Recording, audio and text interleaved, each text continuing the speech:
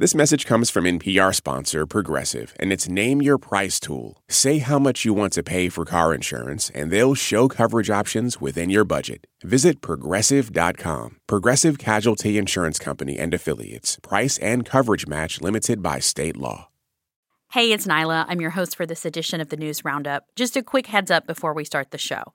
The news is rapidly changing, and things may have changed by the time you hear this episode. Stay up to date with news by listening to your local NPR member station and visiting npr.org for all the latest. Thanks for listening and enjoy the show.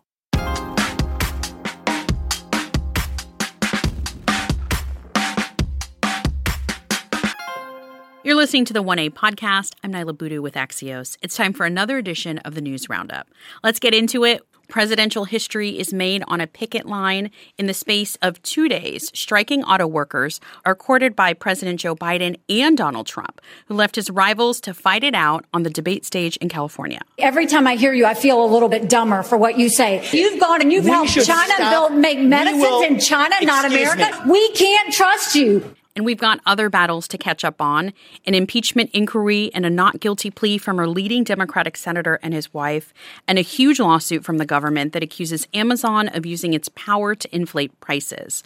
Our guest this week from Vice News, Deputy Bureau Chief and host of Breaking the Vote, Todd Zwillich. Hi. Zoe Clark, political director at Michigan Radio and co-host of It's Just Politics. Hi. And HuffPost reporter Arthur Delaney. Hello.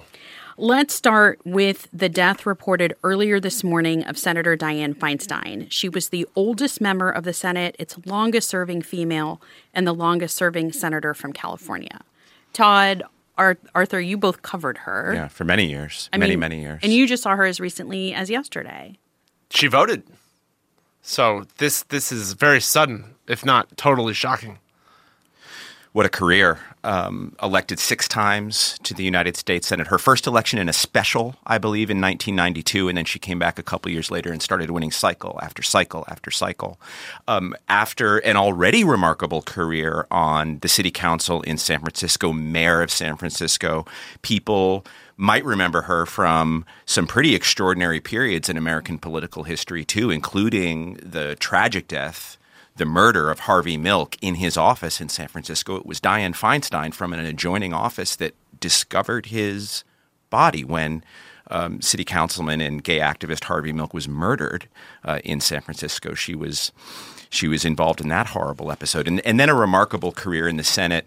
And Artie can talk a little bit more about some of her contributions. I think the ones that people will remember the most are the assault weapons ban of 1992, which lasted for 10 years and was, I think, if you asked her, the most important contribution legislatively. And I think one of the most important ones was the authorship and the release of the Senate torture report.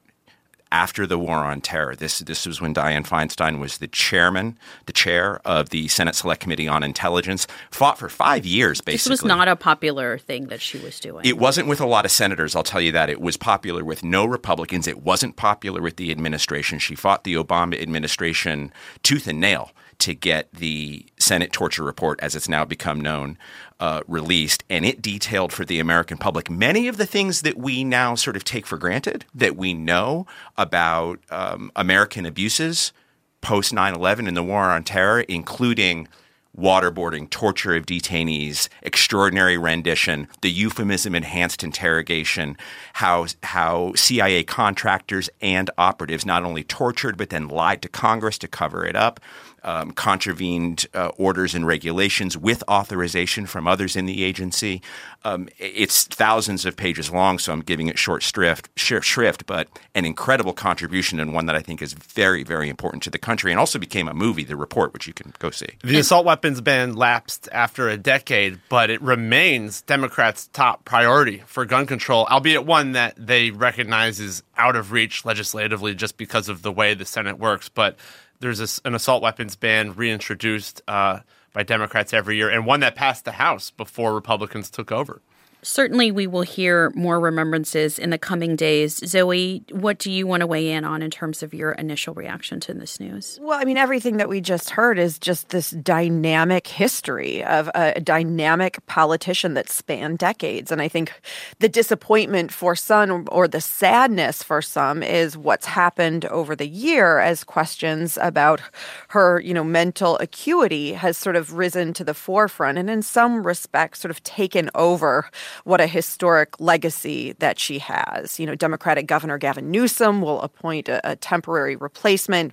The senator had already previously said she was not going to run in 2024. And so there is already an election, sort of going on right now for that seat. And unfortunately, again, sort of her name became synonymous over, months and really the past couple of years when we talk about sort of the age of Congress and the aging of Congress. And so I'm glad that we have this moment to be able to spend some time talking about what really was a historic person in American politics. The other big story in Washington is that we're now hours away from a partial government shutdown. Todd, there has been an effort by the Senate to avoid what many think is inevitable. Where does that stand? It's inevitable. Yes. Really, that's where it stands. The Senate is right now, both sides are going through what amount to pro forma exercises to pass a bill to show the other side that they have a way out.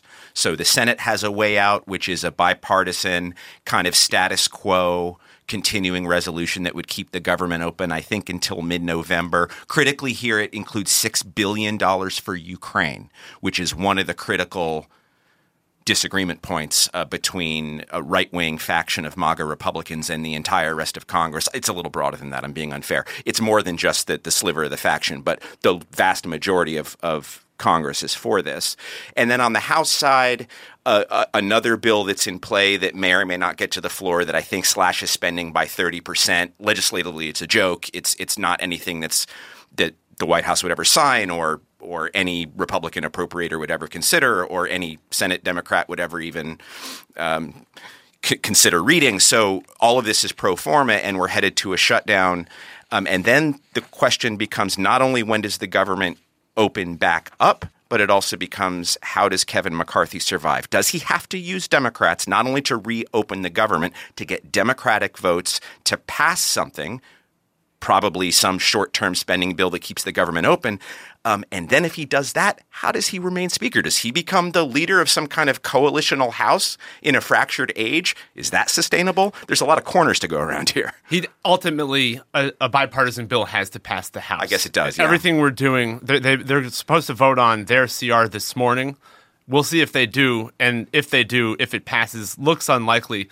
The Senate's passing a bipartisan bill that is more like what ultimately has to happen. It's up to Kevin McCarthy for the government to shut down and for how long the shutdown will last. And the consequences for him, we've known about this all year. And so has he. So it's really a Kevin McCarthy shutdown. We've really known about this since it took 15 votes to get him to become speaker. One of the conditions of that was we'll allow you to become speaker. I'm now speaking in the voice of Matt Gaetz and other right-wing Republicans.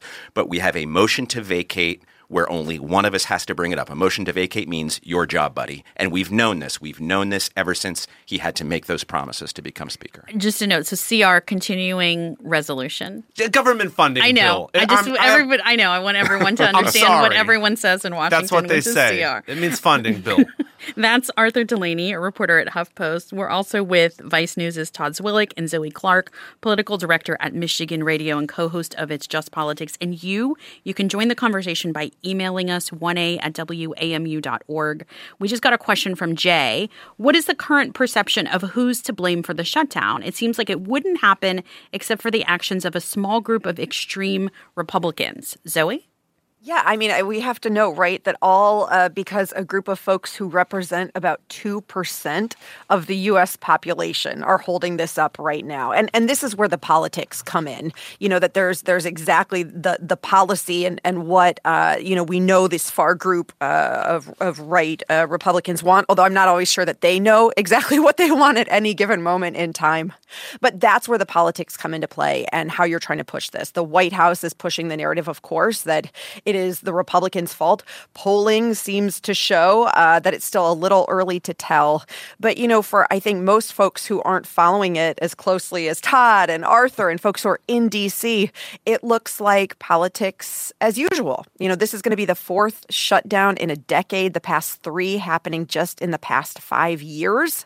So it's sort of this question of, is this the new norm, particularly in divided government? And folks don't like it. Who is to blame? I mean, I think as we're talking about, we know it is a group of far-right Republicans, again, who don't seem to be able to articulate exactly what it is that they want on any given day. So, Todd, you mentioned Florida Congressman Republican Matt Gaetz. He told Fox News he wants to keep the government open, but the way to fund the government is not the same way we've been doing it since the mid-90s, where it's one up or down vote on the entire government all at once. We should have separate single-subject spending bills. Kevin McCarthy promised that in January. He is in breach of that promise. So I'm not here to hold the government hostage. I'm here to hold Kevin McCarthy to his word. And of course, as we've been talking about this week, the Senate approved a measure that would keep the government funded through mid-December. But the frustration with the House has been palpable. Here's Senate Majority Leader Chuck Schumer and Senate Minority Leader Mitch McConnell. Every approach House Republicans are pushing are partisan. Every CR has been aimed at the extreme hard right. Look, I don't want to give the Speaker any advice about how to run the House. We're going to concentrate on trying to do our job here in the Senate, which I think is to pass a bill that keeps the government open. That's advice. I mean, that's Mitch McConnell giving advice. Also, he's like smiling and giggling when he said that. You couldn't hear it, but yeah. Of course, that's advice. All right, this is why we have these folks in the room. We'll have more from our guests in a moment. The Roundup is just getting started. This message comes from NPR sponsor ServiceNow, the AI platform for business transformation. AI is only as powerful as the platform it's built into. Enter ServiceNow. It puts AI to work for people across your business, providing intelligent tools to help remove frustration and supercharge productivity. And all of that is built into a single platform you can use right now. That's why the world works with ServiceNow. Learn more at servicenow.com/AI for people. Let's get back to the news roundup. As we approach a shutdown, the impasse is already having an effect. According to the Washington Post, the Biden administration has started to ration federal disaster aid. It's delaying the delivery of about $2.8 billion in grants, so money will be available in the event of a crisis. What other impacts? There's sort of, I think everyone kind of lays out the immediate impacts pretty quickly here, but what are we thinking about what programs are at risk if Congress doesn't come up with a deal here? Artie? National parks will close. In the past, in the most recent shutdown, they were left open. And you remember hearing about trash being strewn through them and wildlife being damaged. That the Biden administration just said they're not going to let that happen this time. They'll close the gates. There are social programs that will eventually run out of money, depending on how long the shutdown goes, including a nutrition program that helps pregnant women and nursing mothers buy food, and that's a major one. And your basic services from Social Security, Medicare, and the IRS. Your phone calls may not be answered the way they would have been if the government remained open. But it's important that a lot of stuff stays on autopilot, like the checks keep going out from major programs like Social Security. And a lot of federal employees are essential and don't go home. So it's not like the lights completely go off. So, some are essential and some aren't. It's true the lights don't completely go off. The military is still, militarying and doing drills. They're prepared. Critically, I will say that one government function that is essential that won't stop is the prosecution of criminal indictments and criminal defendants. And Donald Trump has made clear that a shutdown for him was the last way that congressional Republicans can help him shut down the investigations against him. Aside from being a corrupt request, that won't work because Jack Smith's special counsel prosecution will continue. So that's important. I think more broadly than the specifics of a government shutdown, they do happen every few years and they're never good. It is when you step back and look at the broader implications. We just went through a bruising fight over the debt limit, which has real market, real world implications. And every time this happens with either the debt limit or a government shutdown, it sends a signal to markets, not just here in America, but worldwide, about governance, the stability of governance, and the reliability of U.S. government. And none of it is good. So it affects, people will tell you, a slow, steady erosion of confidence in U.S. governance and finance, which can affect bond ratings. We saw that directly with the debt limit fight. Government shutdowns don't affect bond ratings directly, but indirectly they absolutely do. We have a question from a listener, from Charlie. Todd, I'm going to have you handle this. The country is $33 trillion in debt. Why are the people who want to get our out-of-control spending under control being labeled the extremists? They're being, well, because they are extremists on many, many dimensions. There are many, many Republicans who want to get spending under control, and that's not new. So I don't think when they're labeled extremists, it's on the dimension of necessarily wanting to cut spending. But demanding a bill, for instance, that's on the floor now that cuts government spending by 30% in a bill overnight is a meat axe. And I think the extremist label comes not so much from let's cut government spending. That's pretty standard politics. I think the extremism comes from the willingness and the desire for disruption, hostage taking over the debt limit, interfering in criminal investigations, demanding shutdowns, things like that. They're pursuing a legislative strategy that won't work, that they've pursued before and we've seen not work. There's no plausible way for them to achieve the spending cuts they're asking for with the strategy that they're undertaking. And so it doesn't, it's extremism in the sense that it's just causing chaos. Nihilism. There's a nihilistic component. It's about arrogating power for themselves by getting attention and taking down their leader in the House. One last shutdown question. Zoe, what path do you see for Speaker McCarthy to hold on to his job here?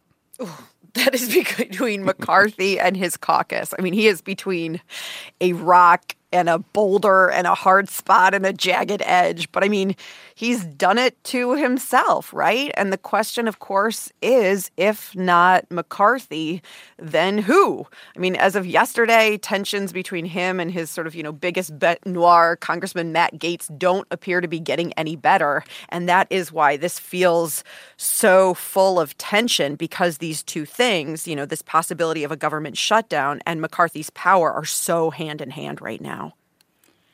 On Wednesday, 7 presidential hopefuls took to the stage in the second Republican debate, and for the second time, former President Donald Trump did not show up. It was the night of clashes. If I may finish this, you can't be on both sides. Gentlemen, you'll have your... And call-outs. Donald Trump hides behind the walls of his golf clubs and won't show up here to answer questions like all the rest of us are up here to answer. He put $7 trillion on the debt. He should be in this room to answer those questions for the people you talk about who are suffering. That was former New Jersey Governor Chris Christie, who took a couple of swipes at Trump during the debate.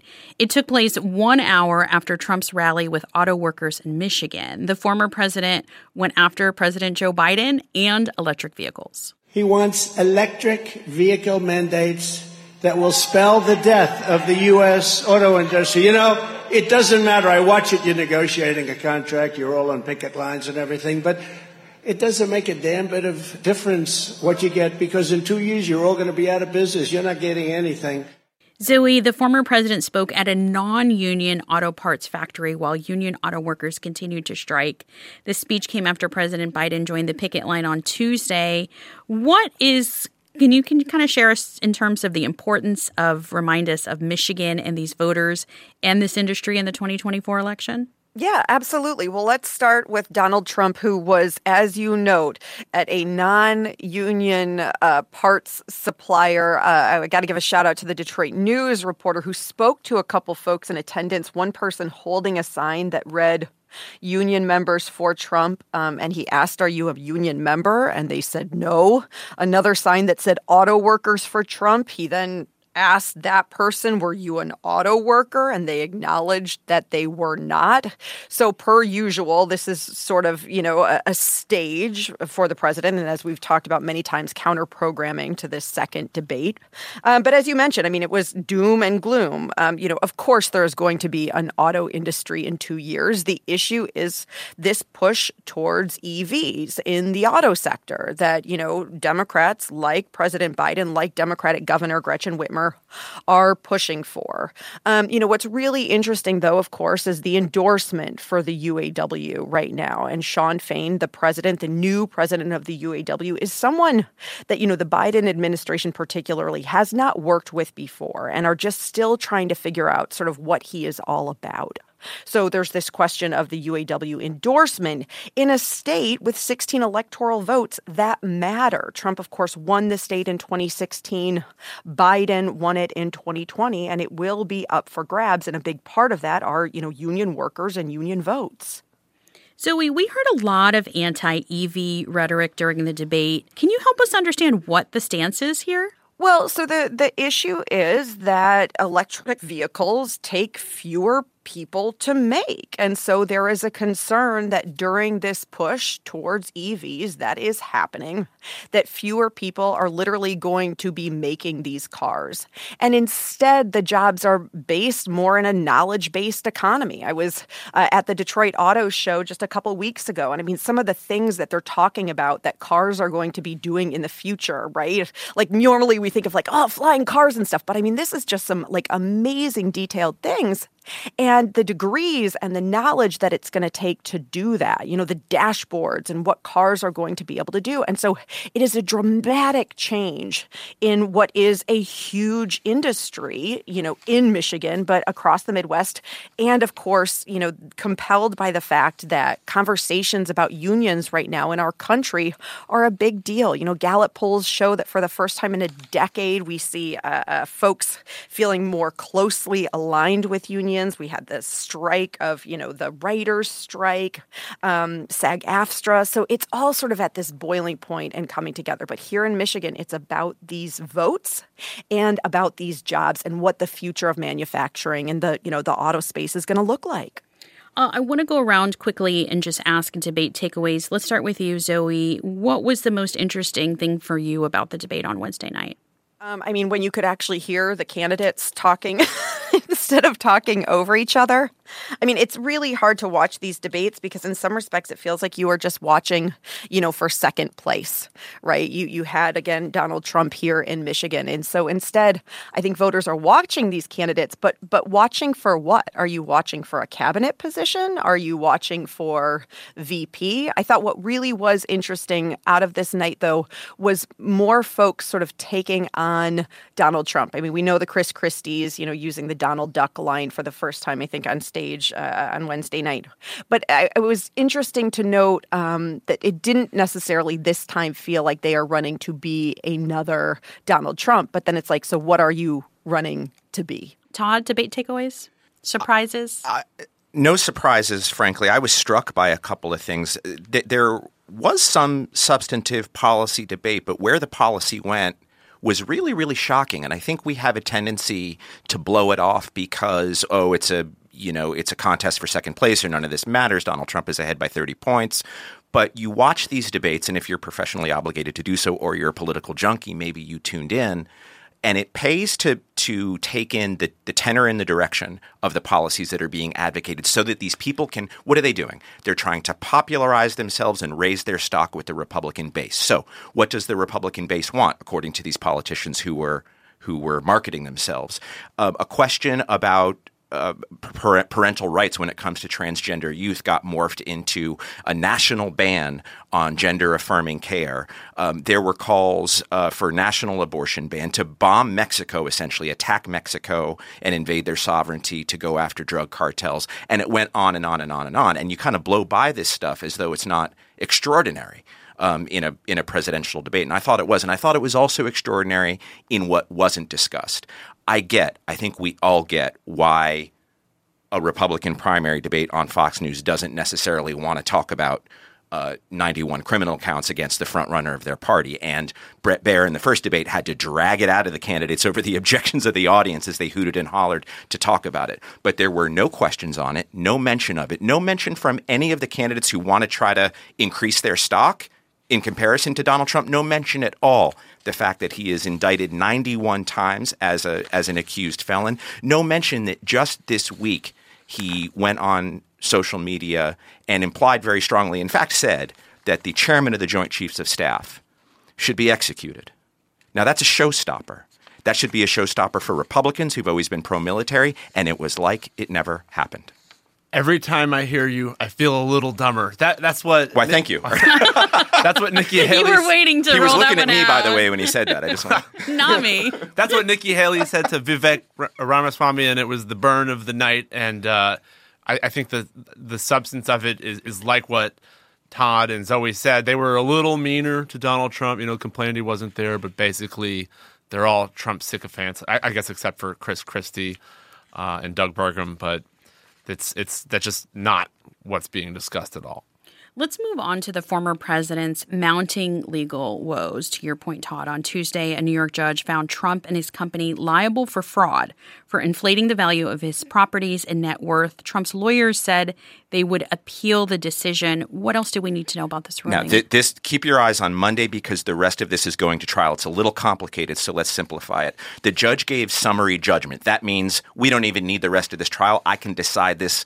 The evidence is basically so clear we don't have to waste taxpayer dollars or lawyers' time with a trial. And the bottom line here is that Judge Erganon in New York found a persistent and recalcitrant pattern of fraud over many, many years at the Trump Organization on behalf of Donald Trump, his two adult sons, Alan Weisselberg, who just got out of jail in April, and other people. Now, the upshot of this is that Donald Trump's right to do business in the state of New York revoked. As of now, revoked. His business charters, he owns many, many entities through the Trump Organization and shell companies and lots of different entities, so it gets complicated. Those entities, as of today, revoked. They can't do business in New York. Now the question becomes, what does this mean? And in fact, there was a hearing on Wednesday where Trump's lawyers and the judge, actually nobody knows what this means right now. They asked the judge, what does this mean for 40 Wall Street, which is a skyscraper Donald Trump owns in the southern tip of Manhattan? What does this mean for Trump Tower? Does he have to sell? Does it go to receivership? What about these other properties? Does he have to sell Mar-a-Lago? The judge basically said, great question, not sure. We'll figure it out. On Monday, they go to trial basically for penalties. $250 million to remunerate the fraud is what New York AG Letitia James says this is worth. And then we're going to find out more, and this is on appeal. You stipulated that. We're going to find out more about what this order actually means for just how fast the Trump family has to get out of New York. Where does this rank in sort of all of the other legal things that are happening with the Trump? That's I feel such like a good it's question. so hard to keep track of all of them. Gigantic. I mean, where does it rank? I guess it depends on your point of view. It's not a criminal charge. He's not going to jail for this. But I think for Donald Trump, it ranks near the top because this is about his money. This is about his business reputation. Michael Cohen, the disgraced former lawyer and fixer, goes on TV. He now hates Donald Trump and always says the way to get to Donald Trump isn't through any of this rhetoric or calling him an authoritarian. The way to get to him is through his wallet, his business. That's what this does. $250 million and up, and he might have to sell his properties. All right, we're going to take a quick break here, but when we return, we'll discuss the latest on the SAG-AFTRA writer strike and some space news. Stay with us. This message comes from Wired. On Wired Politics Lab, you will be guided through the exciting, challenging, and sometimes entertaining vortex of internet extremism, conspiracies, and disinformation. Listen to Wired Politics Lab wherever you get your podcasts. On It's Been a Minute, we're keeping you in the know when it comes to culture. I break down the latest trends and the forces behind them, and introduce you to the creatives who think deeply about how we live today. Come for some good old cultural analysis and have a few laughs with me. Listen to the It's Been a Minute podcast from NPR. On the TED Radio Hour, researcher Sasha Lucioni says AI can help us find climate solutions. But just training the technology itself uses a ton of energy. Training ChatGPT, for instance, emits as much carbon as 5 cars in their lifetime. Tech's Climate Conundrum. That's on the TED Radio Hour from NPR. Summer is for going to the movie theater because it's too hot to stay home. It's for driving with the windows down, listening to your favorite music. It's for stretching out while you're on vacation to gobble up a TV show. For a guide to some of the TV, movies, and music we are most excited about this summer, listen to the Pop Culture Happy Hour podcast from NPR. Let's get back to the news roundup. New Jersey Democrat Bob Menendez met with his Senate colleagues on Thursday, one day after being arraigned on federal bribery charges. More than half of the Senate Democratic caucus has called for Menendez to resign after allegations he used his influence to benefit the Egyptian government and business associates. Democratic caucus chair Pete Aguilar spoke to reporters on Wednesday. It doesn't bring me or any of us joy to say that he should resign. But he should. For the betterment of the Democratic Party, for the people of New Jersey, it's better that he fights this trial outside of the halls of Congress. But it would be best if he resigned. We got this question from Jan in Florida. Since Senator Menendez has refused to resign, what can Democrats do to oust him? He needs to go. Arthur? The Senate could expel him, but it would take a 2/3 supermajority vote, which they're not gonna do that. That would be really extraordinary. Most Senate Democrats have said he should resign. I think only John Fetterman of Pennsylvania has said he should be expelled. That Fetterman would support expulsion. They wouldn't even expel Josh Hawley and Ted Cruz after January 6th. So it's like convicting Donald Trump in impeachment. It's extraordinary and not going to happen. So if Fetterman wants to stay, they'll be stuck with him. And notably also, no Republicans that I'm aware of have called for Menendez to resign. They seem to be kind of relishing this moment because it does threaten to muddy the waters. Corruption is a big part of this next election because of the Republican frontrunner, Donald Trump. And Republicans are trying to muddy up that issue with their impeachment inquiry of Joe Biden. Having Robert Menendez stay in office, it's just remarkable that Artie, is there a single Republican that's called for him to step down? I'm not aware of one. I know that Kevin McCarthy initially suggested, but not a senator. Menendez, no, and McCarthy said he should, and then reporters are, well, what about George Santos? Right. Who also faces federal charges. Right, and, but and so there lies the problem. They should both have their day in court, is what he referred Todd, to. But to your point about muddying the waters, Zoe, how big of a headache is Senator Menendez for Democrats right now? Yeah, he's not just a headache. He's a migraine, because every time you're talking about this, then you're not lobbying it back at Republicans about a government shutdown, and you're not talking about the ridiculousness of a George Santos, which, again, on the opposite side, you had some Democrats sort of doing the same thing, like kind of standing back and being like, that's your show, that's your circus, those are your clowns. So that's not shocking. But this is absolutely not what Democrats want to be talking about or being asked about, and yet that's what's going to continue to happen. Let's move to legal news for President Joe Biden. Yesterday, House Republicans held the first impeachment inquiry hearing of the president. The focus so far has been on Hunter Biden's foreign business ventures. Artie, you were in the room. Yes, and what was so remarkable is that as soon as we got the prepared testimony from the Republican witnesses, it was clear that even they did not think Republicans had enough evidence. That's stunning. These are the witnesses Republicans asked to speak to buttress their case for impeaching Joe Biden. They have said he's guilty of crimes and should go. They speak about it like it's much more of a slam dunk than it really is, and these witnesses weren't willing to go along with it at their own hearing. Well, I'd like to sort of take the impeachment scenario and game it forward a little bit. This is just an inquiry, so not an official impeachment. And there's a lot of doublespeak around this process to make it sort of not real, right? It's just an inquiry. Just asking questions is essentially the position of House Republicans right now. So that the hearing didn't go well because there isn't any direct evidence tying Joe Biden, the president, the one who would have to be accused of bribery, treason, or high crimes or misdemeanors, to any of Hunter Biden's considerable substance abuse-addled problems, which are real, but he's not the president. But game impeachment forward. As of now, there are a bunch of House Republicans who are out there on the airwaves saying, this is really dumb, this is a waste of time, I'm not supporting this, there's no evidence. At some point, Kevin McCarthy is going to have to decide whether to bring a real impeachment to the floor of the House. He's going to have to, because if he survives as Speaker and he can't do it, he'll be ousted if he survives that far. If he brings that vote and it fails, what does it mean?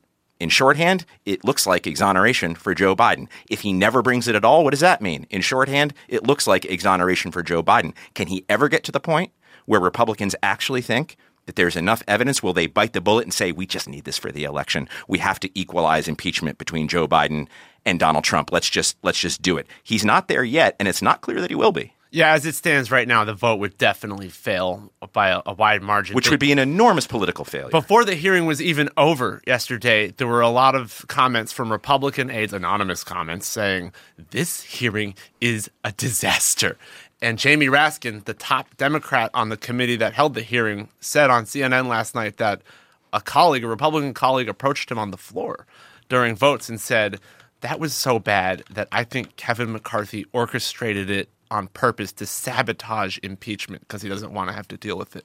Well, there's an argument that McCarthy wanted to do that in the first place. McCarthy wanted to put an impeachment vote on the floor to begin with, and sort of the parlor game political reporter sort of gamesmanship of that move was like, put it on the floor so that it fails, so that you can demonstrate to everybody there's not support for that. That wasn't good enough. A caller earlier or somebody emailed to ask, why are they called extremists? For this reason, demonstrating to the entire House in the country that there isn't support for this in the House was not good enough. They still demanded it. Open the inquiry or you're gone, Kevin. That's the dynamic in the House right now. Well, and he opened it, and then people like Matt Gaetz still said, well, you're just trying to play us. Buy us off. We're like, well, yeah. You're mad at what?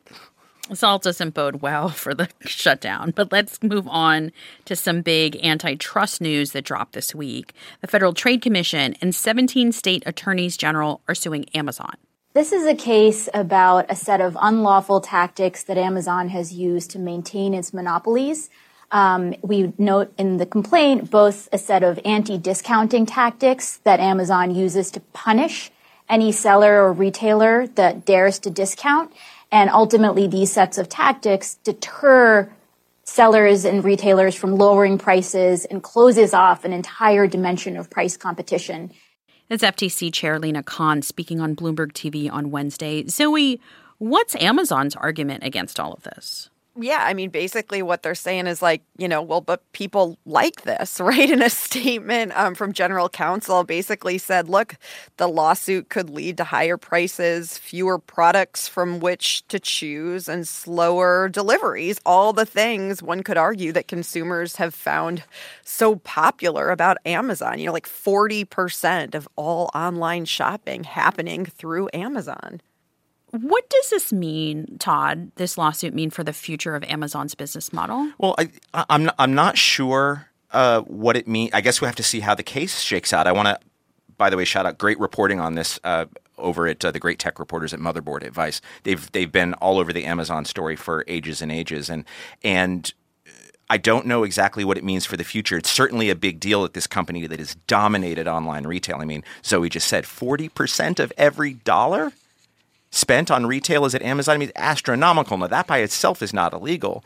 But right now, this case doesn't seek to break up Amazon. They're just seeking basically just seeking penalties. So that's important. I don't know. It's going to take years for this case to be adjudicated. If it got to a breakup, that would certainly have a major effect on how we shop online. If it were just a question of cash, how much cash do you have to charge Amazon and Jeff Bezos? I know he's not the CEO anymore, but honestly, how much cash do you have to charge them for it to make a difference? In other words, so that it's not just a cost of doing business. Artie, obviously, as we're talking about all of this, Amazon's monopoly isn't new. Why has it taken this long for the FTC to step in?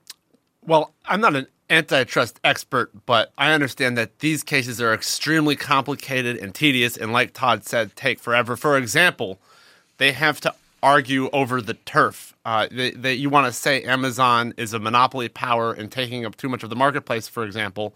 You have to define what the marketplace is, and that's what the FTC has tried to done with its plaintiffs in the states, and Amazon is like, well, this marketplace is gerrymandered. And so that's the kind of lawyerly stuff that will be going down in court.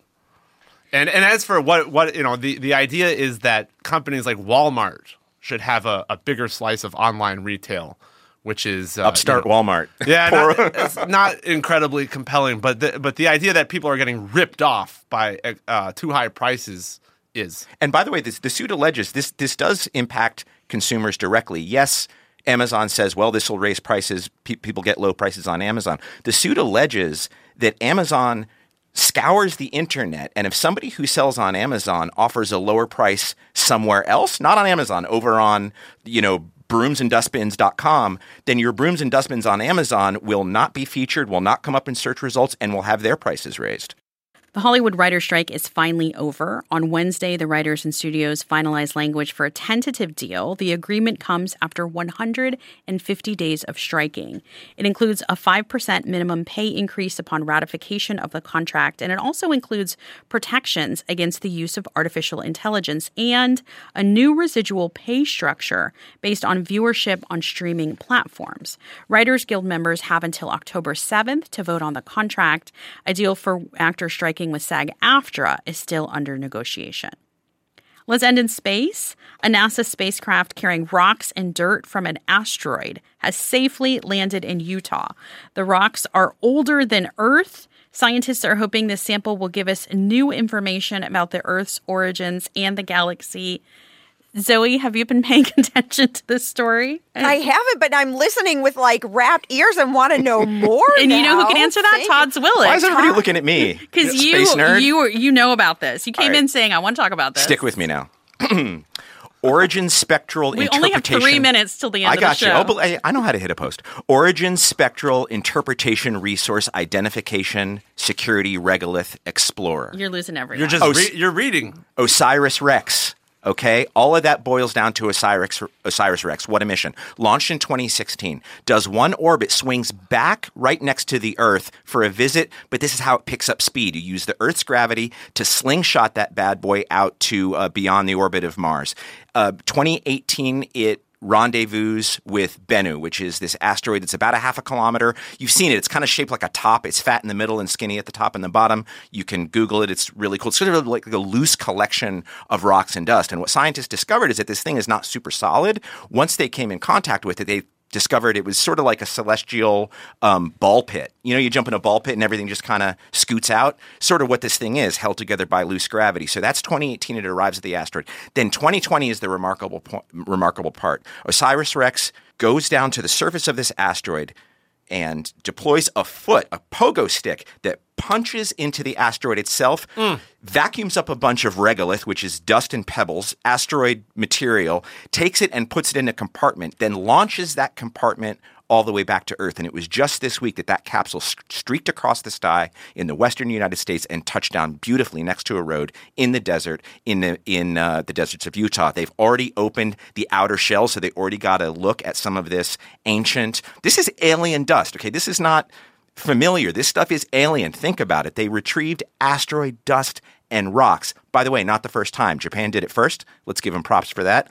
And OSIRIS isn't done. It continues off for 2019 to rendezvous with another asteroid, and it's going to be a couple weeks. They're going to crack into the inner canister, and they're going to get to spread this dust and rocks all over the scientific community on Earth so that we can study the origins of our very solar system. Space nerd Todd Zwillich is Good the work, best. Todd. Thank you. And NASA. Live for it.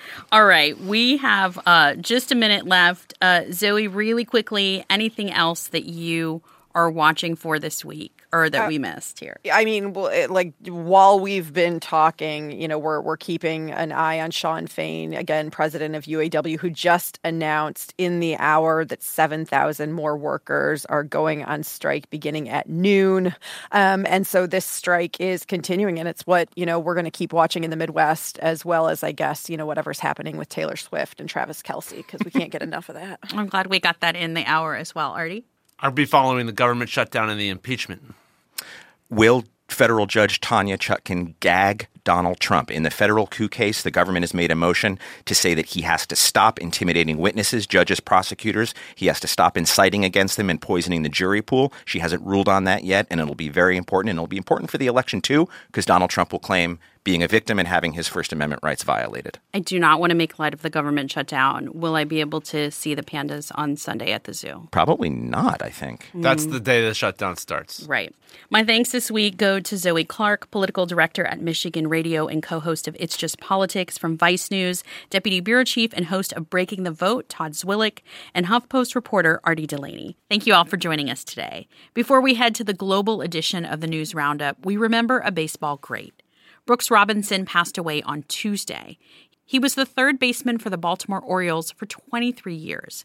He was known as the human vacuum cleaner for his ability to catch seemingly everything thrown in his direction. He was elected to the Hall of Fame in his first year of eligibility. A lifelong ambassador of the game, Robinson later became known as Mr. Oriole for his long affiliation with the O's. All of this as the Orioles head to the playoffs for the first time since 2016. Brooks Robinson was 86. We've got a lot more of the News Roundup after this short break. Stay with us.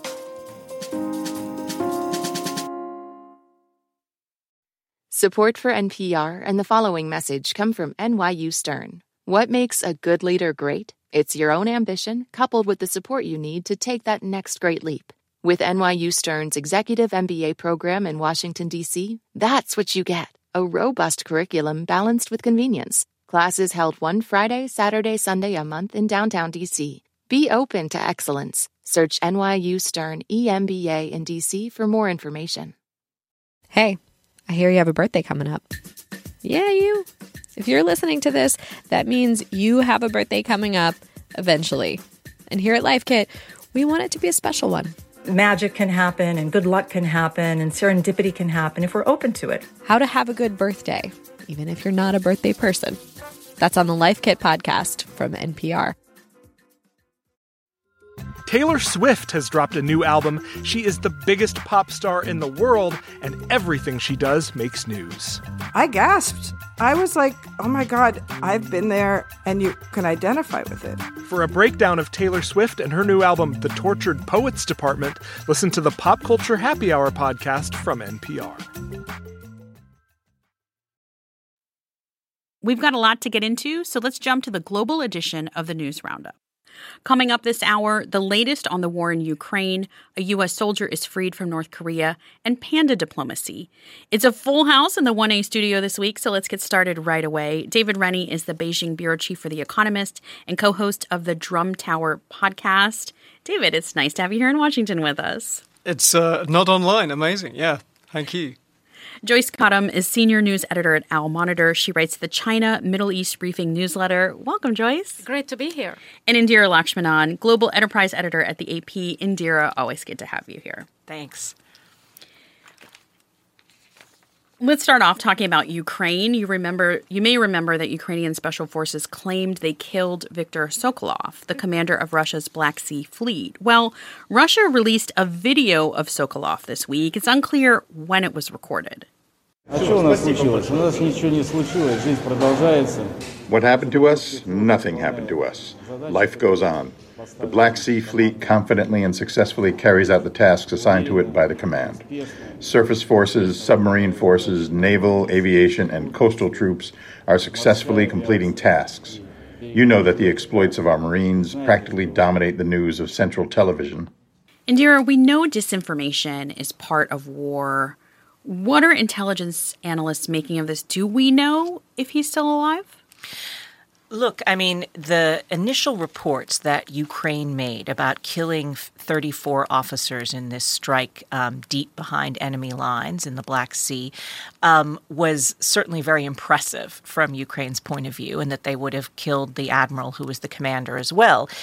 If he's not dead, it certainly calls into question Ukrainian intelligence, but it doesn't diminish in any way the significant impacts of that strike. Number one, that they were able to, strike in Sevastopol and really affect Russia's Black Sea Fleet.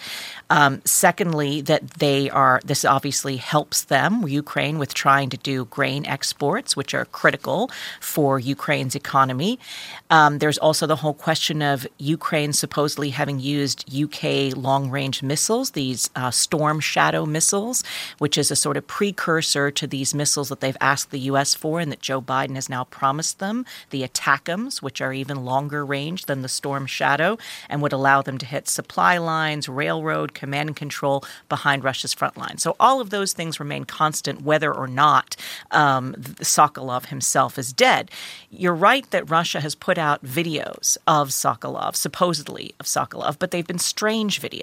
In one of them, he was silent in a supposed Zoom call, while the foreign minister was talking. In another one, he looked like he was propped up in a chair with a pillow behind him, and some people said that perhaps he's in a hospital bed.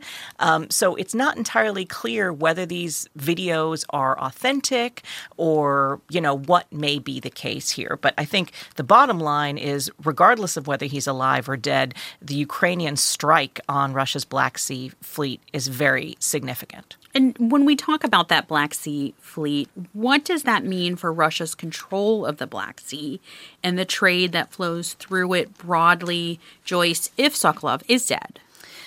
I mean, we're still waiting for proof, right? Naila, as Indira said, the Ukrainians have one narrative, the Russians have a different narrative. But as you've mentioned, if he is dead, if the strike actually happened and hit commanders on the Black Sea, it is a sizable blow to Russia, perhaps the biggest since the sinking of the fleet flagship. So that's one dimension to it. But it also, it disrupts, it goes into the heart of the military command structure in that area. We are seeing more Ukrainian focus on Crimea.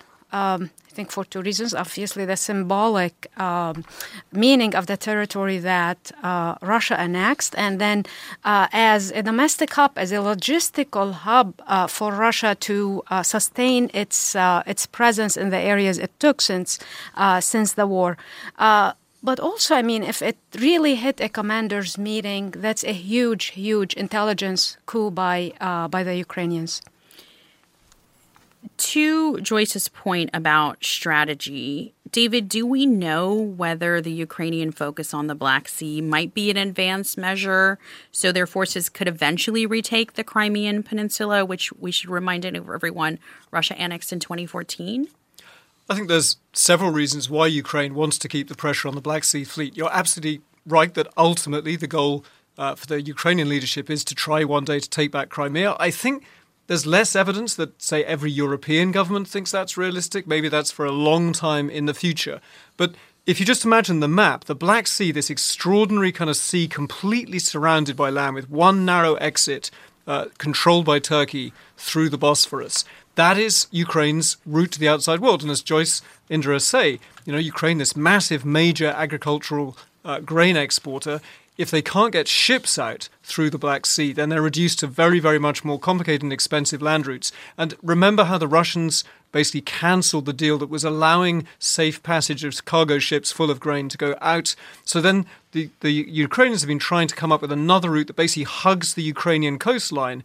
But if the Russian Navy had complete control over the Black Sea, even that route out to the outside world wouldn't be safe. So they have actually, with much smaller forces, basically with drones and missiles, they have actually succeeded in keeping the might of the Russian Navy out of the northwest corner of the Black Sea, away from Ukraine's coasts. And that is a kind of an extraordinary achievement when what's happening on land is so deadlocked. Actually, Ukraine's record of using their much smaller forces in very smart ways at sea is looking pretty impressive. David, to your point about the fact that some European countries may or may not see retaking Crimea as a realistic goal here, I wanted to ask you about aid. Because, of course, this relates to the longevity of the war and what the U.S. might or might not be prepared to do. And this has been a lightning rod issue as some Republicans, especially as we talk about the government shutdown, this has been a big part of this. You've been on the Hill this week. What are lawmakers telling you about ongoing support for Ukraine?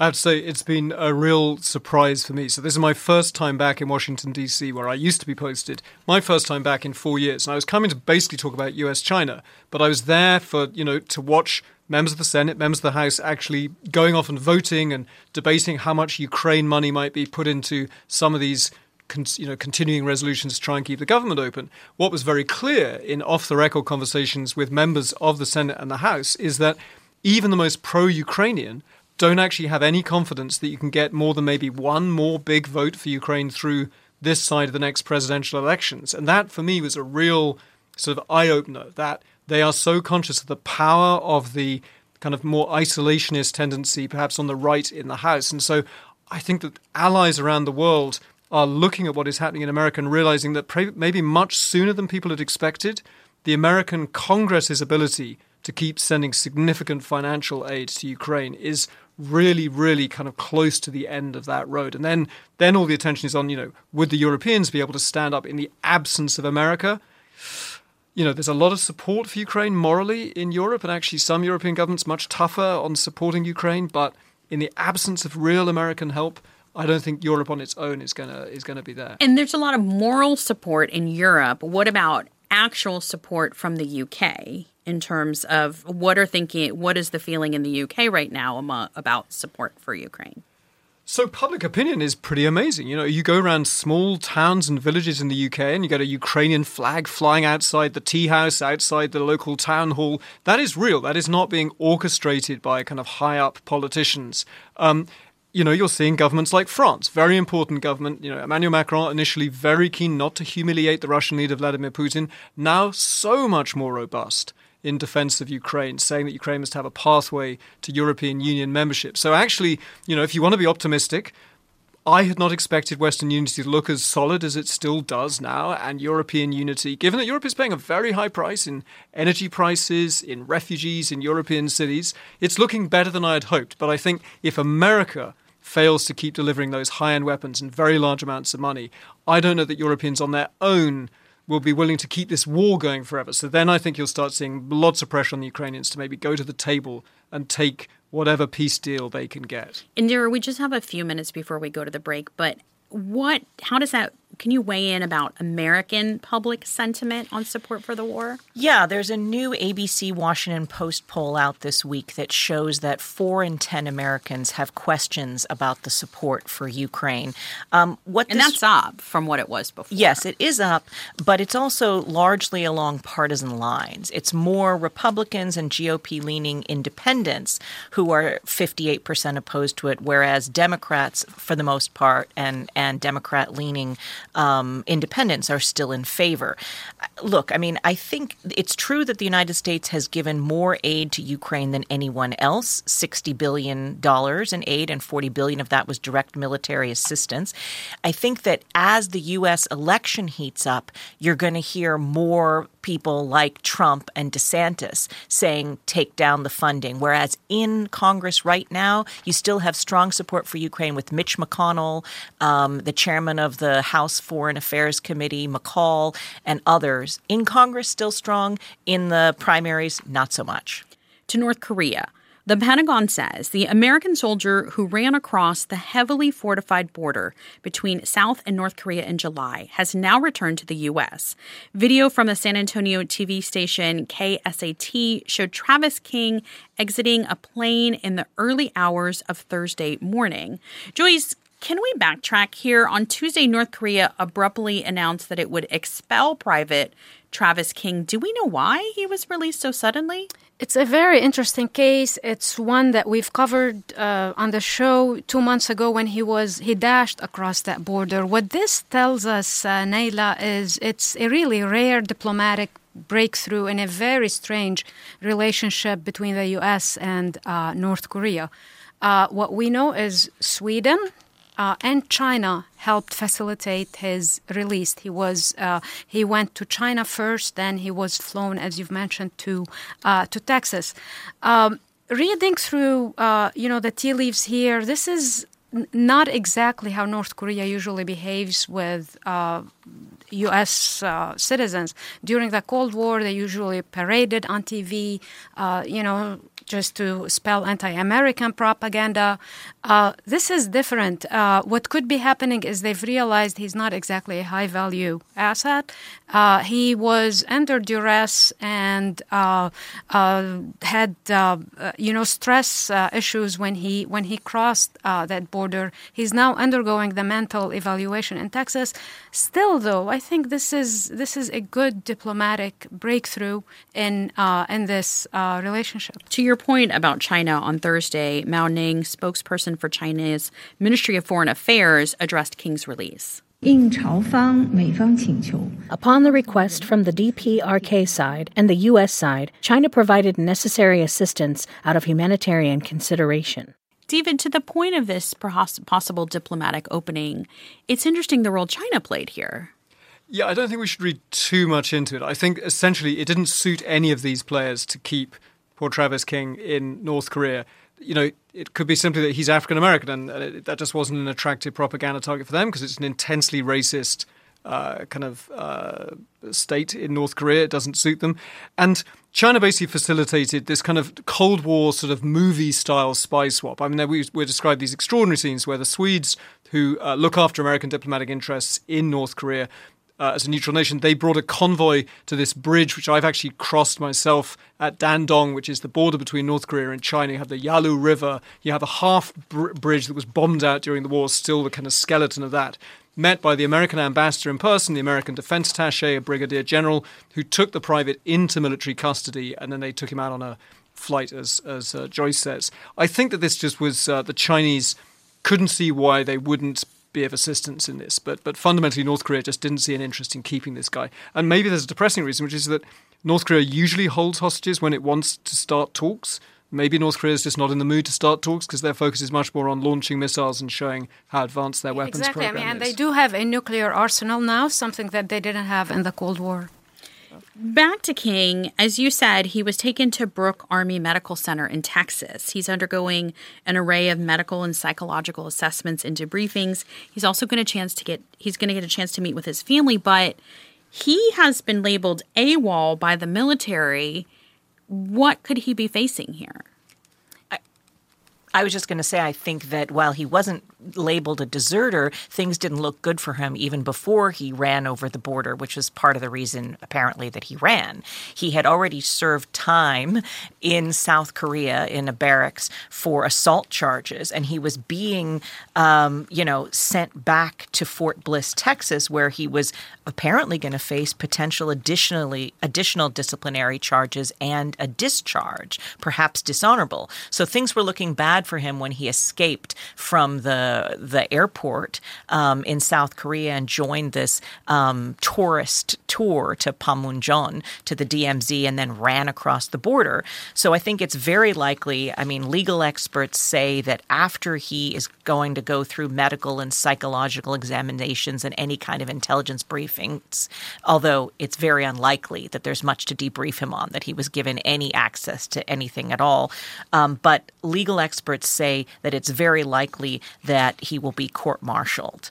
I don't think he has any real leverage to use with the United States side because, what would he have seen that he could use?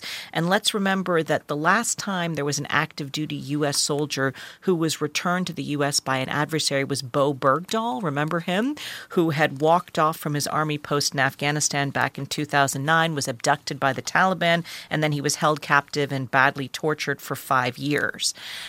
When he was finally sent back to the United States from the Taliban, he was charged with desertion and misbehavior before the enemy, and he pleaded guilty. It was only this year that a judge vacated his conviction. So I think it's very likely that we're looking at court-martialing and perhaps worse for Travis King. On Tuesday, Israel's tourism minister, Chaim Katz, traveled to Saudi Arabia to attend a United Nations conference. Katz took part in a UN World Tourism Organization event on the 2-day trip. The visit is the first public trip to the country by an Israeli cabinet member. Joyce, how significant is this visit? It's very significant, Naila, for 3 reasons. As you've mentioned, this is the first visit for an Israeli cabinet member to Saudi to attend a UN conference on tourism. But the two countries don't have diplomatic relations. So that's one. The second is he flew from Israel to Saudi. So that's also significant. Third, it happened just as a Saudi envoy was in the West Bank, received, red carpet reception, meeting the Palestinians.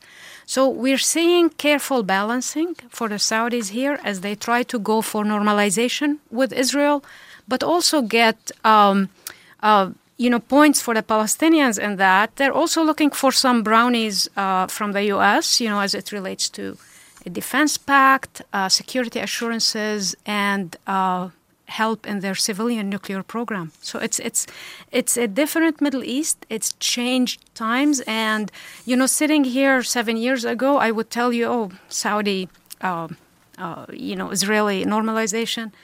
it's not even in the picture, but that's quickly changing, and the Biden administration has prioritized it and is pushing for it. I can tell you, sitting in Beijing, looks like part of when I was, the world looks like it is moving from very fixed ideological camps or, sectarian religious camps to a world, particularly of middle powers, like Saudi Arabia, like Turkey, like others, who are just intensely focused on their own national interests and balancing where they can. So, as Joyce says, it used to be unthinkable that these kind of rapprochements between Israel and the Saudis would happen. But suddenly we're in a world where the Saudis can see the Iranian nuclear program potentially getting much more threatening. So they're reaching out to the Americans whilst reaching out to the Chinese, which, according to the rule book, you're not meant to be able to reach out to both at the same time. But you have all of these middle powers deciding that the rule book no longer applies, that this is a dangerous world and these countries are going to seek their interests where they can by balancing in every direction and breaking all kinds of kind of taboos that we thought limited the kind of relationships that would be seen in places like the Middle East. Right. And to that point, on Monday, Saudi Arabia announced it would expand its nuclear energy program and allow greater oversight on its activities by the International Atomic Energy Agency. That's the UN's nuclear watchdog agency. The country will abide by stricter safeguards and checks from the agency. Indira, what does this look like? How significant a role does the IAEA play in monitoring nuclear activities? Yeah, this is a very big deal. The IAEA was, of course, a key, a fulcrum to the Iran nuclear deal, as one example. And IAEA monitoring is crucial as everything from experts going in to cameras that are on at all times. The Saudi Arabian program, though, is a nascent nuclear program that until now has been monitored under a lower level of monitoring called the small quantities protocol. And it's interesting because the head of the IAEA, Rafael Grossi, has called the entire SQP program a weakness in the global non-proliferation regime. And he has basically come out against it. Now, what's interesting is that Riyadh can now say, well, we're voluntarily coming out of the small quantities protocol and we're letting you monitor us under the whole comprehensive safeguards agreement, which sounds great, but it also may be simply because they were going to introduce nuclear material into their first nuclear reactor anyway, a low-power research reactor in Riyadh that is near completion. And so in so doing, that would void the small quantities protocol and its exemptions from regular safeguards in any case. So they can make this look like, oh, we're being so transparent. At the same time, it's very likely they wouldn't have been able to stay in that protocol. Some analysts have said that this also may be part of this Saudi-Israeli rapprochement and that the Israelis almost certainly demanded this, that the Saudis be under higher IAEA monitoring. And don't forget that Saudi Crown Prince Mohammed bin Salman has said for years, he's been very open, saying that Saudi Arabia will develop nuclear weapons if Iran, their big enemy and rival in the region, does. So, this is a balancing act with Israel, with Iran, and it's a very interesting case to watch. It's the Global News Roundup. We're with the economist David Rennie, Al Monitor's Joyce Kadam, and the AP's Indira Lakshmanan. I'm Naila Boodoo from Axios. You're listening to 1A. David, one last point here is we just want to wrap up as we're talking about Saudi Arabia, these nuclear capabilities, and as you're saying, sort of the shifting global order. How much of that is part of this? Absolutely. And, let's not forget that there is credible, at least sort of retired senior Israeli intelligence, some NATO intelligence officials who think that Saudi Arabia already owns a nuclear weapon that the Pakistanis built for them, that Saudis paid for. We saw this coming up about a decade ago, that there's a sort of, the idea is that there's a Saudi bomb sitting in a bunker in Pakistan that can be delivered like kind of Amazon Prime if they need it, because the Saudis, we do know the Saudis paid an enormous amount of money for the Pakistani nuclear program.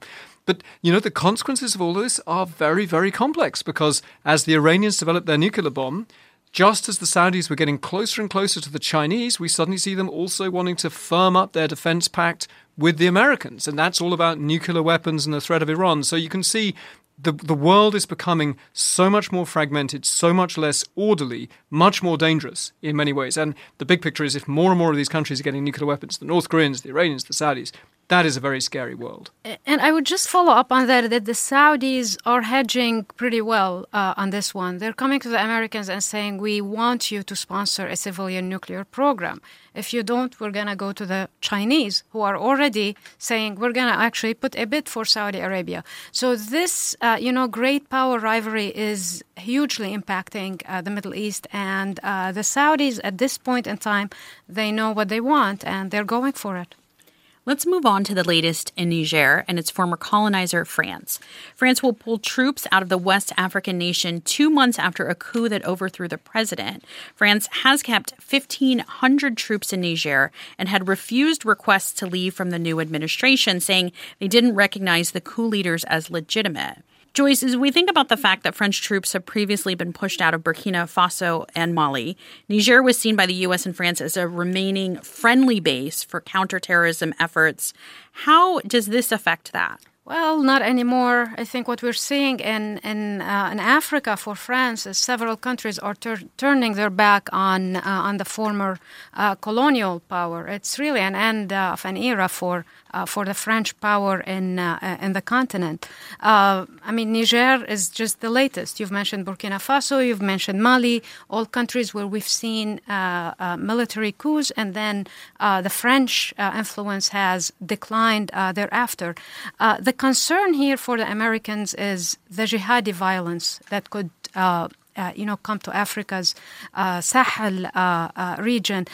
But for Macron, for the French president Emmanuel Macron, there is a bigger question on French influence in the continent. Right now, his relationship is even bad with a country like Morocco that actually rejected French aid after the earthquake. So recalibration, I would say, needs to be done in the Élysée with the French foreign policy to see how they can restore their influence in Africa at a time that we see Russian and Chinese influence on the rise in the continent. And when we think about in Mali, another country in the Sahel region, violence in northern parts of that country has doubled since UN peacekeepers withdrew last month.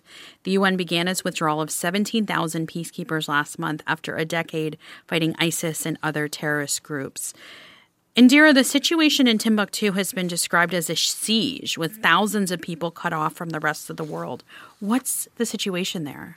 Yeah, it is terrible. And I just want to say it's not just Timbuktu that is experiencing this cutoff and this siege. But as Joyce was alluding, this region in the Sahel, and for our listeners, that's the region that is between the Sahara and sub-Saharan Africa, the savannas. So it's that whole strip of countries. That region accounted for more than 40% of extremist deaths in the world in 2022. And remember, the Sahel is also a region that has had 7 coups in the last 3 years. So part of the reason that France is getting out also is not just the anti-French sentiment, but also this coup in Niger that toppled a democratically elected leader. Mali has had 2 coups, Burkina Faso as well. And, you see that with France withdrawing 1,500 troops, for example, from Niger, there's a whole question about the 1,100 American forces that are based in Niger and the spread of extremist violence throughout this region. And again, the Sahel is suffering from extreme poverty. 4 in 10 people in the Sahel are living in, what the world considers extreme poverty. Climate change is exacerbating drought and imperiling agriculture throughout this region. So I think we're in, unfortunately, for a very messy time. And all these new coups, by the way, just this week there was an attempted coup in another Sahel country, in Gabon. So, this region is a mess right now. And with UN troops out, with French troops leaving, the countries are going to have to, on their own, face jihadi violence in this vast expanse south of the Sahara Desert. And it's really scary. And it's not just within those countries. There's a global implication here as well. Exactly. In China, one of the nation's top military officials has seemingly vanished from the public eye. Defense Minister Li Shangfu is one of 6 military officials under President Xi Jinping. Li, along with 8 other military officials, is under investigation for illegally acquiring military equipment, and he hasn't been seen in public for a month. David, is that why he's disappeared? Look, there's a tremendous amount of corruption in the Chinese military, and in some ways the surprise is that after a decade of really high-level purges and general after general being taken down, we're still seeing at the very top people being taken down for corruption. Now, if you wanted to be charitable, you would say that this is a sign that Xi Jinping, the supreme leader, the party chief, is so strong that when he finds corruption at the top, he is willing to take it out, even though Li Shangfu, like the entire of the top leadership of the Chinese military, is basically now hand-picked. Remember, Xi Jinping's been in power for over a decade now. Everyone at the top is his guy, hand-picked for loyalty to him. So it is, at some level, intensely embarrassing that they are still uncovering high-level corruption. Part of this is because the Chinese military has been on a roll, just investing billions and billions of dollars in new nuclear weapons, missiles, and when there's just money slooshing through a system as opaque and sort of self-contained as the Chinese military, there's no surprise that there's going to be absolutely rampant corruption. Now, the charitable version is he's showing his strength by being willing to take out his own guy because he's showing that corruption is the big problem. But he's not the first minister we've seen disappear in recent weeks. And so, there's the Oscar Wilde line about to lose one is misfortune, to lose 2 starts to look like carelessness. So the foreign minister, Qin Gang, he also disappeared for a month before we were told that, he was just unwell and resting.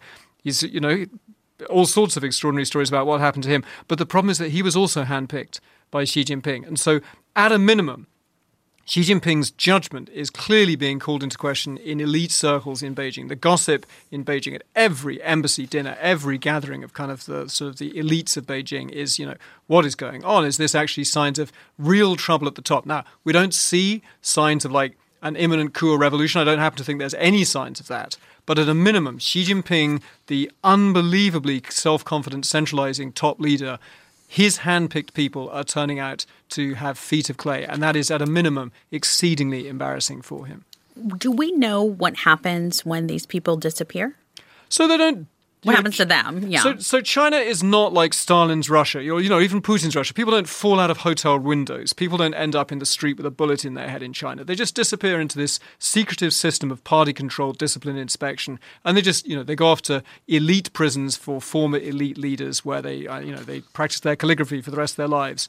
But it doesn't kill and disappear people, but it's a ruthless system, and it does matter that Li Shangfu went down. It's, in a small way, a boost for the Americans because the Americans had sanctioned him for buying weapons from Russia, and that had been an obstacle to trying to have some meetings between the American military and the Chinese military. So a small upturn, if you're the Pentagon, is that the guy that they couldn't meet because they'd sanctioned him is now in a black hole somewhere, talking to his interrogators. But it isn't great for Xi Jinping, and it isn't great for the PLA's professionalism and readiness that we're seeing more turmoil at the top. David, earlier you were talking about sort of this reordering of the world and the fragmentation, and I wonder how much these kind of things make a difference with China positioning itself to be a leader of the, quote, global south. Can you explain a little bit more about what that term means and how this relates to that? The last year or so has been really clarifying about where China sees its kind of global interests. Things like the Ukraine war. China has been pleasantly surprised by how many countries in Africa or Latin America just aren't that fussed about the Ukraine war, certainly are extremely skeptical when Western governments say this is a moral cause, that right and wrong are in play here. That isn't playing well in the global south. China sees an opportunity to push back. China loves a world which looks more like the 19th century of powers balancing their interests. All the things we were talking about with Joyce and Indira about, the Saudis balancing their interests, the Russians seeking advantage when there's a coup in Africa. China, although China likes stability, it hates instability. It likes a world where countries are absolutely focused on their interests and are trying to balance and work out who is strong, where the opportunities are. They hate a world, one where the Americans say there are universal values like human rights and democracy and moral rights and wrongs. So China sees a tremendous opportunity to push this interests-only, zero values rule. But even, I think a lot of it is about optics for China. For example, they've just hosted for 4 days Syrian dictator Bashar al-Assad. It was a huge fanfare. It was, roses. It was just a band, receiving him. He went to multiple cities, but at the end of the day, he got nothing out of it. There was no agreements. There was nothing set in stone. Same with they've offered to mediate between the Israelis and the Palestinians. So I think they have big ambitions. They have big aspirations to mediate and be rivaling the U.S. in the Middle East. But when the push comes to shove, it does still feel that the U.S. is the main mediator on key issues in the region, whether it's the Iran nuclear file or the Israeli-Palestinian conflict. Indira, why are Armenians fleeing that region now that it's back in control of Azerbaijan? Right. This is the culmination of a very long-running story. So under the Soviet Union, both Azerbaijan and Armenia were members. They were Soviet republics. And Nagorno-Karabakh, which is this region that is majority Armenian, ethnically Armenian, was within the borders of Azerbaijan, but it was essentially an autonomous region during the Soviet times. Then in 1988, the Karabakh officials said, we want to join the Republic of Armenia because of the Armenian, majority ethnic population. That caused this big fighting to break out just as the Soviet Union was crumbling in what became the First Karabakh War. 30,000 people were killed in 6 years of fighting, and it only ended in 1994 when the Armenian side gained control. So flash forward to 2020. In these intervening years, Nagorno-Karabakh was essentially running itself completely autonomously. They declared themselves a Republic of Artsakh. They essentially had their own taxes, their own governance. They weren't being run by Armenia or Azerbaijan. In 2020, Azerbaijan said enough with that, and backed by Turkey, which is their historic ally, they reclaimed a third of the territory in this lightning attack in just a month and a half, and they only laid down their weapons in a Russian brokered ceasefire. This was critical because Russia was backing Armenia at the time and had been Armenia's backer that sort of kept this at a balance. Then now we have the situation where something that has not really been covered in the writing about this, but I think is fascinating, is that the Armenian leader actually came out in support of Ukraine after the Russian full-scale invasion of Ukraine. Not a popular or maybe very savvy thing to do when your main backer in Nagorno-Karabakh is Russia. So this obviously really angered Putin. And when Azerbaijan came blowing back this year, amazingly, Russia did not come to the support of Armenia this time. And so there was this very decisive victory by Azerbaijan. Russia essentially forced Armenia to give up on this, and all of the leaders of Nagorno-Karabakh have presented themselves for arrest, and they've declared that this independent republic will cease to exist come January 1st, 2024, and 65% of the population has already fled into Armenia. They are worried about ethnic cleansing, and it's blowing up to be a real humanitarian crisis.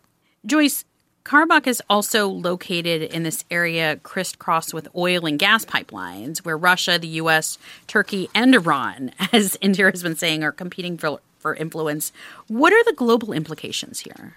No, for sure. I mean, it's an area, the Caucasus, and it's one where a lot of blood has been spilled. As Indira said, we have now a major refugee crisis of almost 65,000 that's spilled into Armenia. But it's also one where Turkey sees an opportunity to fulfill what they call a dream and build a corridor that also seeks to capitalize on the oil and gas areas there, connecting Turkey to Azerbaijan to Iran. So we'll see if that actually materializes. But for the time being, Ankara, Turkey, and Baku see an opportunity in a weakened Russia to step in and to take the area back from the Artsakh separatists. And the offensive is more or less working for them. They've made major advances in the last 2 weeks. Earlier this week, 6 young climate activists spoke at the European Court of Human Rights in a landmark climate change lawsuit brought against 32 European governments. The activists come from different parts of Portugal, ravaged by wildfires and heat waves. They're arguing European governments haven't done enough to prevent the devastating consequences of climate change. Jerry Liston is an attorney representing the activists. He's with the Global Legal Action Network, and he spoke with Al Jazeera. They're taking what is an unprecedented case in its scale against all these countries, actually the most ever countries to appear before a court in any context ever before, because they're trying to compel them to do much more to reduce their emissions, which is what is necessary to safeguard their futures. A ruling in the case is expected in spring of next year. David, we've seen other climate change lawsuits filed in the U.S. What makes this unique? I mean, it's unique because there is a legal kind of slender trail that could see a ruling in the European Court of Human Rights force national courts, in theory, to order governments to cut CO2 emissions. But I think, unfortunately, we need to be realistic. This is, we should see this as on par with things like the school strikes that we've seen in countries. And this is, a clever piece of activism to raise awareness. But governments are having to take very painful decisions that's going to make life more expensive and less convenient for their voters. And we're seeing that in case after case, voters get very angry about that. So governments are treading as carefully as they can, whether it's forcing people to stop buying gas-powered cars or change their gas boilers in Germany. The idea that a European court is going to, on behalf of some perfectly worthy Portuguese kids, force governments to risk losing the next election by angering millions of their own voters is just not how the world works. So this is a very clever piece of campaigning, but this isn't going to be how climate change is tackled. David, as you were in Washington, I feel like I have the perfect Beijing-Washington story for us to end on. After more than 50 years, Washington's pandas may be going away, and maybe for good. The National Zoo's 3 pandas are set to return to China by December with the expiration of a 3-year agreement with China's wildlife agency. 3 other zoos that have Chinese pandas, Atlanta, San Diego, and Memphis, have either turned over their pandas or will see them return to China by the end of the year. So even though both sides say politics is not at play here, panda diplomacy is a thing. This panda return comes at a time of particular tension between the U.S. and China. Is there a door of possible return for these? It's 100% politics. So, in the last couple of months, we've seen extraordinary nationalist kind of propaganda in China where people were complaining that some very elderly pandas that, frankly, didn't look great. An elderly panda can look pretty rough. And they were in Memphis Zoo. Now, actually, at some level, the Chinese vet said they're just old. But nationalists decided that Americans were mistreating Chinese pandas. We saw Chinese activists and campaign students going to this zoo in Memphis, calling out in Chinese, claiming to be able to film the pandas, looking and longing at hearing these Chinese voices. What I can tell you is that all of these Western zoos, whether it's in the US, in Australia, in the UK, that are about to lose their pandas.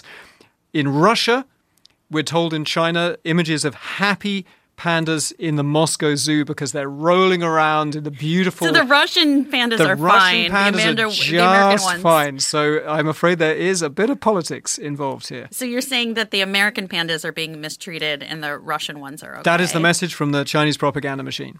Okay, well... I think we'll have to end on that. A big thank you to our panelists this hour. David Rennie is the Beijing bureau chief for The Economist, co-host of the Drum Tower podcast. Joyce Cottam, senior news editor at Al Monitor. She writes the China Middle East Briefing newsletter. And Indira Lakshmanan, global enterprise editor at the Associated Press. Thanks to all of you for being in studio with me today. Mike Kidd is our sound designer and engineer with help this week from Kellen Quigley. Chris Castano is our digital editor. Maya Garg is our senior managing producer. AC Valdez is our senior supervising producer. Aileen Humphreys is the editor and producer of 1A On Demand with help from Matthew Simonson. Barb Anguiano produces our podcast. This program comes to you from WAMU, part of American University in Washington, distributed by NPR. I'm Naila Boodoo of Axios. Thanks for listening. Let's talk more soon. This is 1A.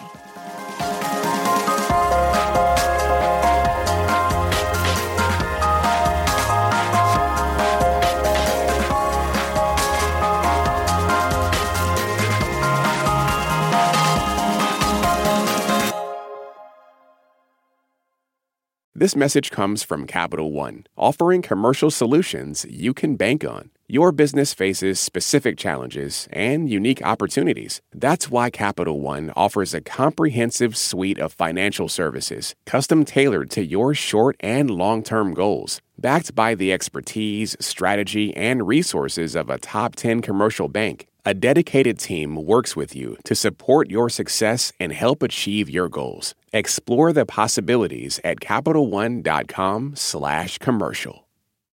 This message comes from NPR sponsor Stearns & Foster. Every Stearns & Foster mattress is handcrafted for irresistible comfort, with indulgent memory foam and ultra-conforming IntelliCoils for your most comfortable sleep. Learn more at stearnsandfoster.com.